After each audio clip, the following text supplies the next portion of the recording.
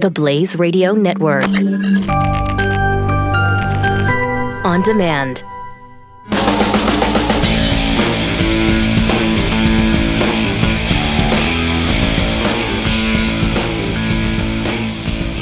You know, one of the worst and, of course, consequently most popular pieces of relationship advice that you'll hear is that you should find someone who will accept you for who you are, right?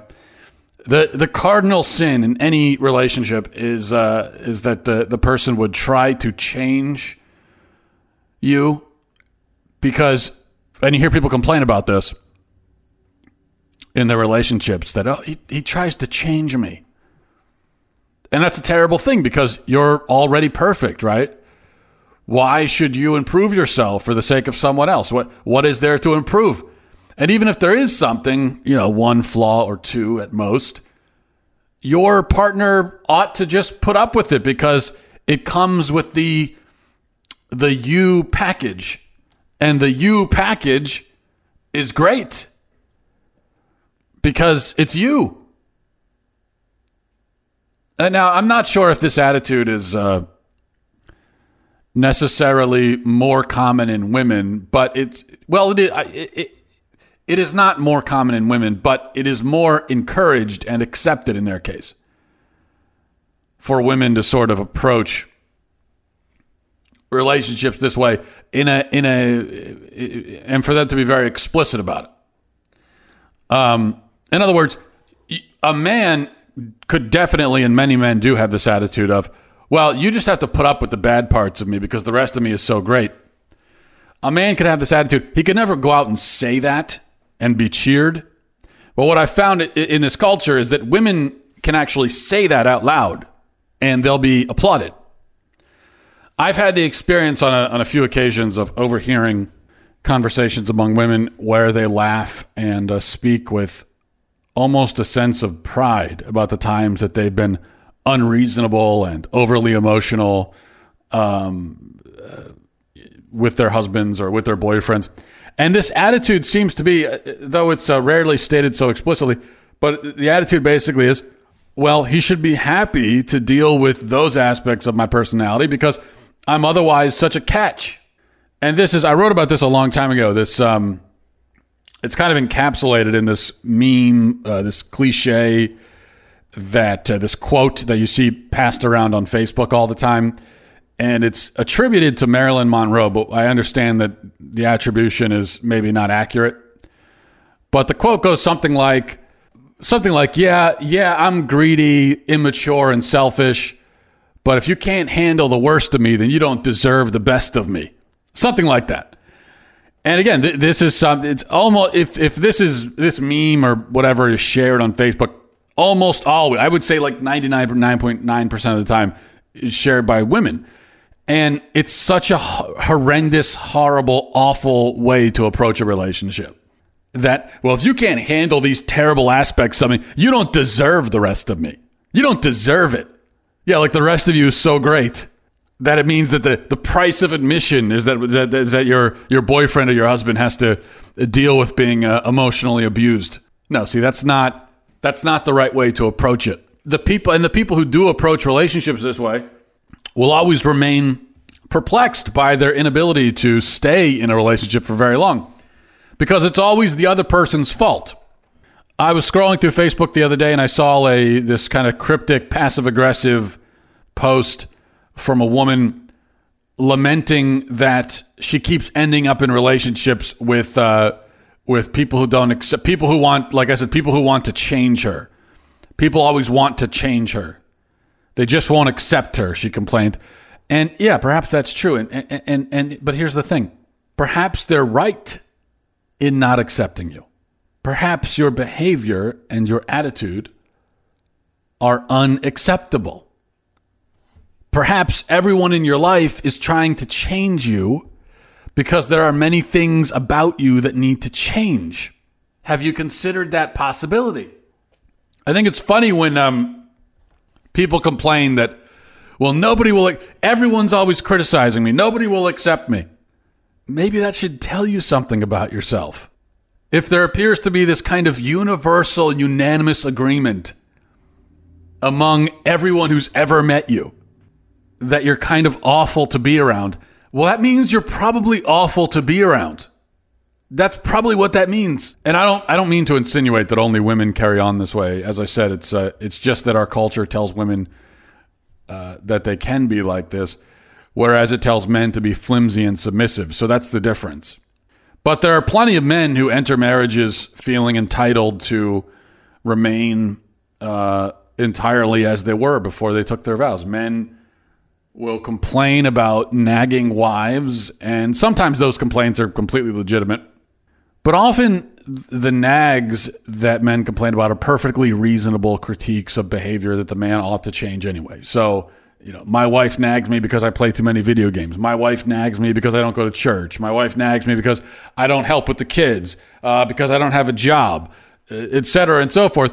Well, you do play too many video games, and you should go to church, and you need to help with the kids, and you should get a job and provide for your family. Why should your wife accept you sitting motionless around the house like some sort of potted plant? I've even heard men describe it as nagging when their wives suggest that they stop looking at porn. No, that's not a nag. That is a well-deserved criticism stemming from your damaging behavior. So listen to it. Take it to heart. Change. You need to change. The problem is that we've all grown up being told that we're perfect just the way we are. And then we grow older, we get married, and we feel utterly shocked and offended when our spouses don't display the same degree of confidence in our own saintliness.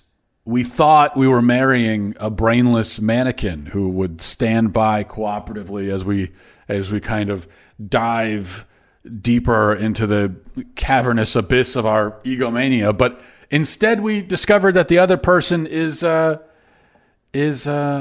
person.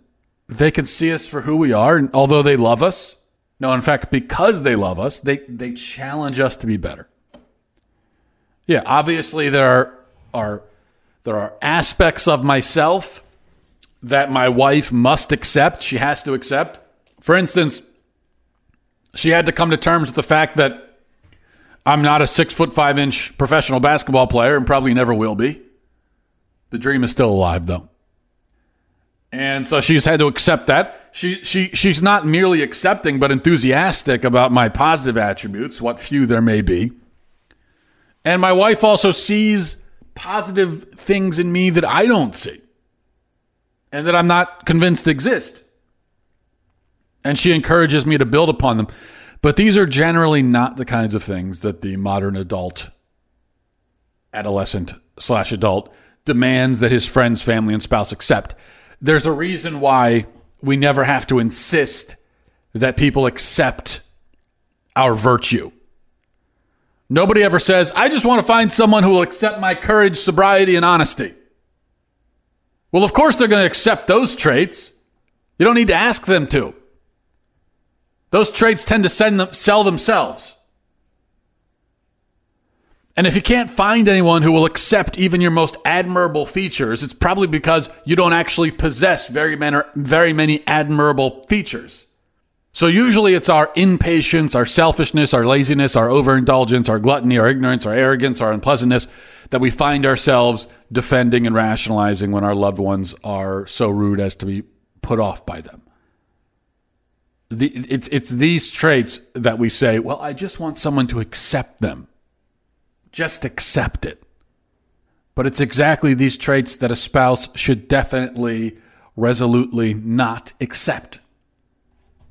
I think loving your spouse means many things, but most of all it means desiring their betterment, their holiness, desiring that they be holy. That's what it means to love your spouse. You want them to be holy. You want them to go to heaven.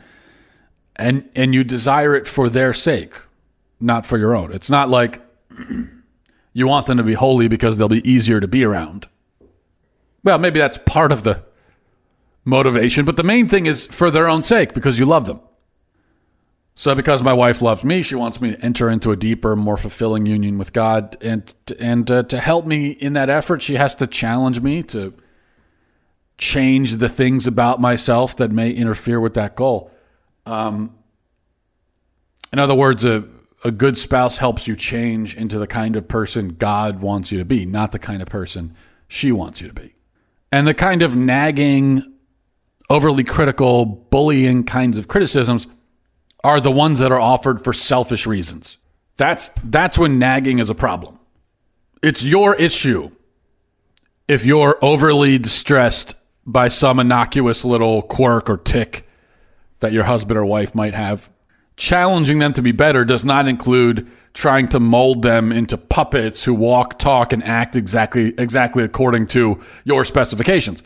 And this is where accepting becomes necessary. That is, you need to accept that your pet peeves are your problem.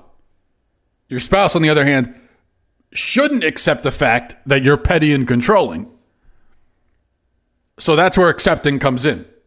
And this is kind of an understanding that my wife and I came to early on in our relationship. We talked about it. We both agreed that there are some things where, for instance, my wife has a thing that ever since she was a kid that apparently she inherited from her dad somehow.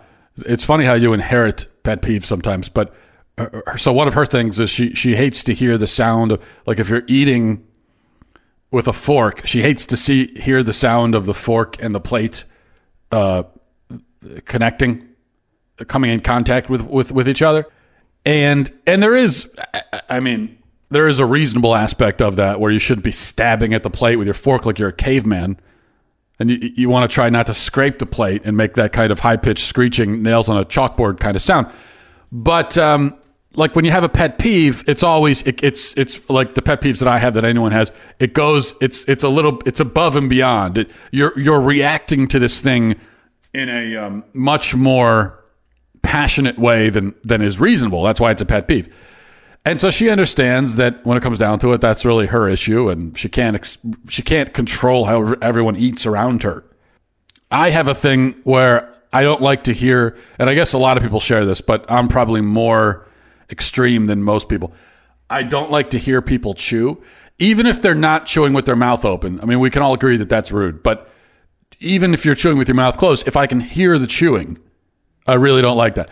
But what am I going to say? I can't tell you that you can't chew around me. So everybody in the house would starve to death in that case. So I have to, so that's just something I have to deal with. I have to accept it. That's my problem. It's not anyone else's problem. That's my problem. I just have to deal with it, right? So there's the accepting. But I'd say the real trouble starts in a marriage when both partners begin accepting the legitimately bad things in one another. I would know that our marriage is teetering on the edge of ruin if my wife ever got tired of helping me overcome my flaws and said, screw it, just how you are, I accept it. I don't want to be accepted in that way, in defeat and in exhaustion. I don't want to be merely tolerated or put up with.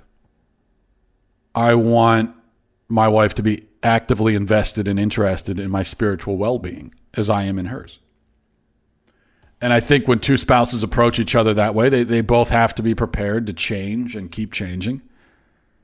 The necessity to change only stops when either they both reach perfection or when they both just get fed up with it or when they die. So this is what it comes down to, I think. Your spouse has a right. Your spouse has a right to the best version of you. That's what you promised in your vows. You didn't vow to be self-absorbed and lazy. You didn't vow to be the kind of person that they'd have to spend all their time accepting. You didn't tell them that your process of growth and self-improvement would officially end the moment you walked out of the church. So if they have trouble dealing with or accepting your behavior and your attitude, it's because there are things wrong with your behavior and your attitude, and they should change. That's our responsibility, to change and to keep changing and to keep getting better. not to sit around demanding that we are accepted. All right, that's it for me. I'll talk to you guys next time. A cruce salus. Godspeed.